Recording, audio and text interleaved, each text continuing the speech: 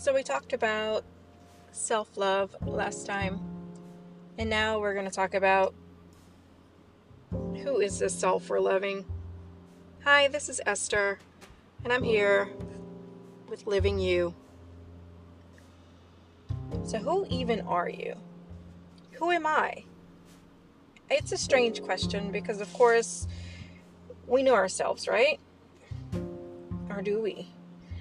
I really take to heart that I forget where I first heard it, but while we can see our own reflection, we can never really see ourselves. Like, we can look at ourselves in a mirror, but someone looking at us has a better vantage point of what we look like completely than we do. Like, they can see us, they can reach out and see the 3D version of us, like the whole version of us, if 3D is the incorrect word, but like the whole and real authentic version they can reach out and touch. We can see our reflection, and if we reach out and touch our reflection, it does not connect to us. Naturally, we can touch ourselves, but we're not exactly looking at the same thing that another person looks at when they look directly at us. Still, I believe that no one else can define who you are, who I am. The definition is in our hands. It's in our control. Main thing is we can always change. Every moment we have the power to change who we are. Like, you could say, who I am now is not who I want to be, and you can change it. So who are you now? Who am I now? And who do you want to be? Much of who we are is based on how we feel. And while we work to correct flawed thinking, let's be real with ourselves. In this moment, how do you feel? If you could hear the sick kid in the background, you could imagine. As part of mom life, I've been up for the past few days caring for a sick kid, and that has left me a little like sleep deprived kind of situation.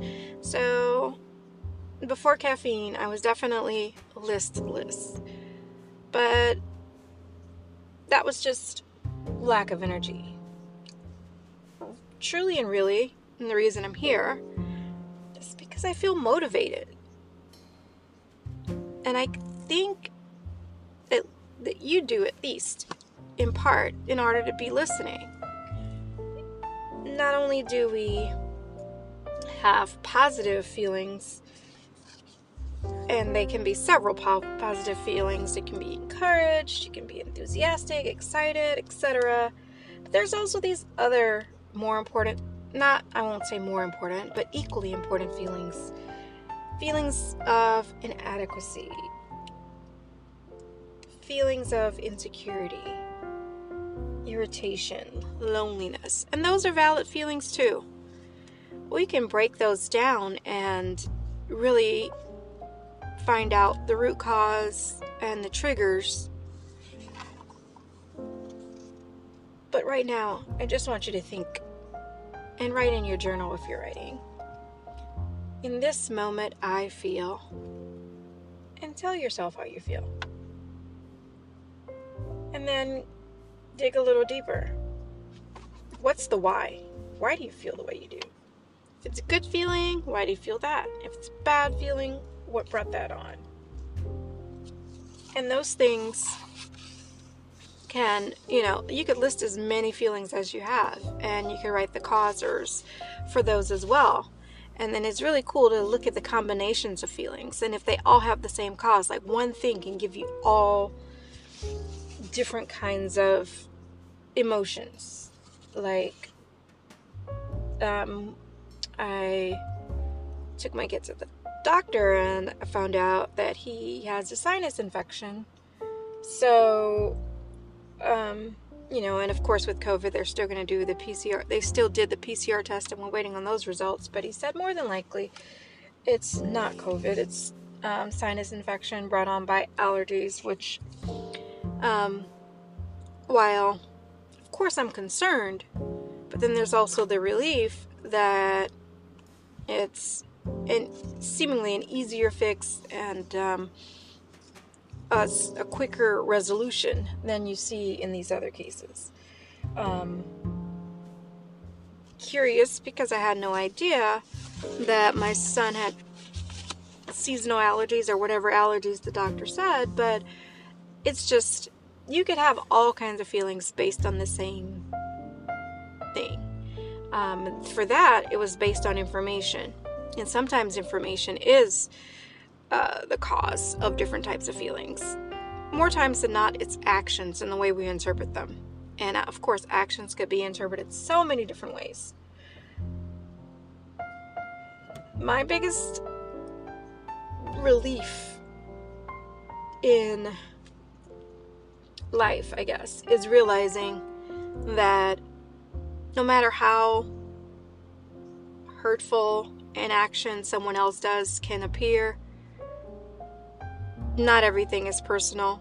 Usually things are not personal. Usually a person is motivated by their own self-interest and they're only focused on themselves. They're not really thinking the long game. They're not thinking intentionally, oh, let me hurt this person, let me do this, and this will hurt that person. They're not even thinking that way. I've often looked at some scenarios and surmised that one person can dehumanize your feelings. They don't intentionally mean it, but they can forget that you're a human being with feelings, and that is not intentional. They are not meaning to say, oh, this person is nothing. They just minimize the effect. They don't think that it will be as harmful to another person as things often may be. So what I tend to do is just realize everything is not personal, unless flat out they said, you, Esther, are such and such, you did this to me, blah blah blah, you disgust me because of this and this. And I would, you could definitely listen, and it's definitely hurtful and sad to hear things like that, but also you cannot let another person define you. So you could take it with a grain of salt, you could take it as motivation to do better. You can do many things with information, but the key factor is you have control of your feelings about it. And controlling your emotions sounds like a hard thing, but recognizing your emotions is the key to being self-aware. And being self-aware is going to lead you to a deeper self-love, because you know who you're loving. You know yourself, then you know who you love. You could say you love yourself, which is a good thing. You do self-care, all that good stuff. But having that full perspective of who you are and really connecting with yourself just is a life-changing thing. It boosts all areas of your life. So, again, your exercise, should you choose to accept it, is writing down, in this moment, I feel. And then tell yourself why you feel that way. You can do it with as many feelings as you want. Until next time.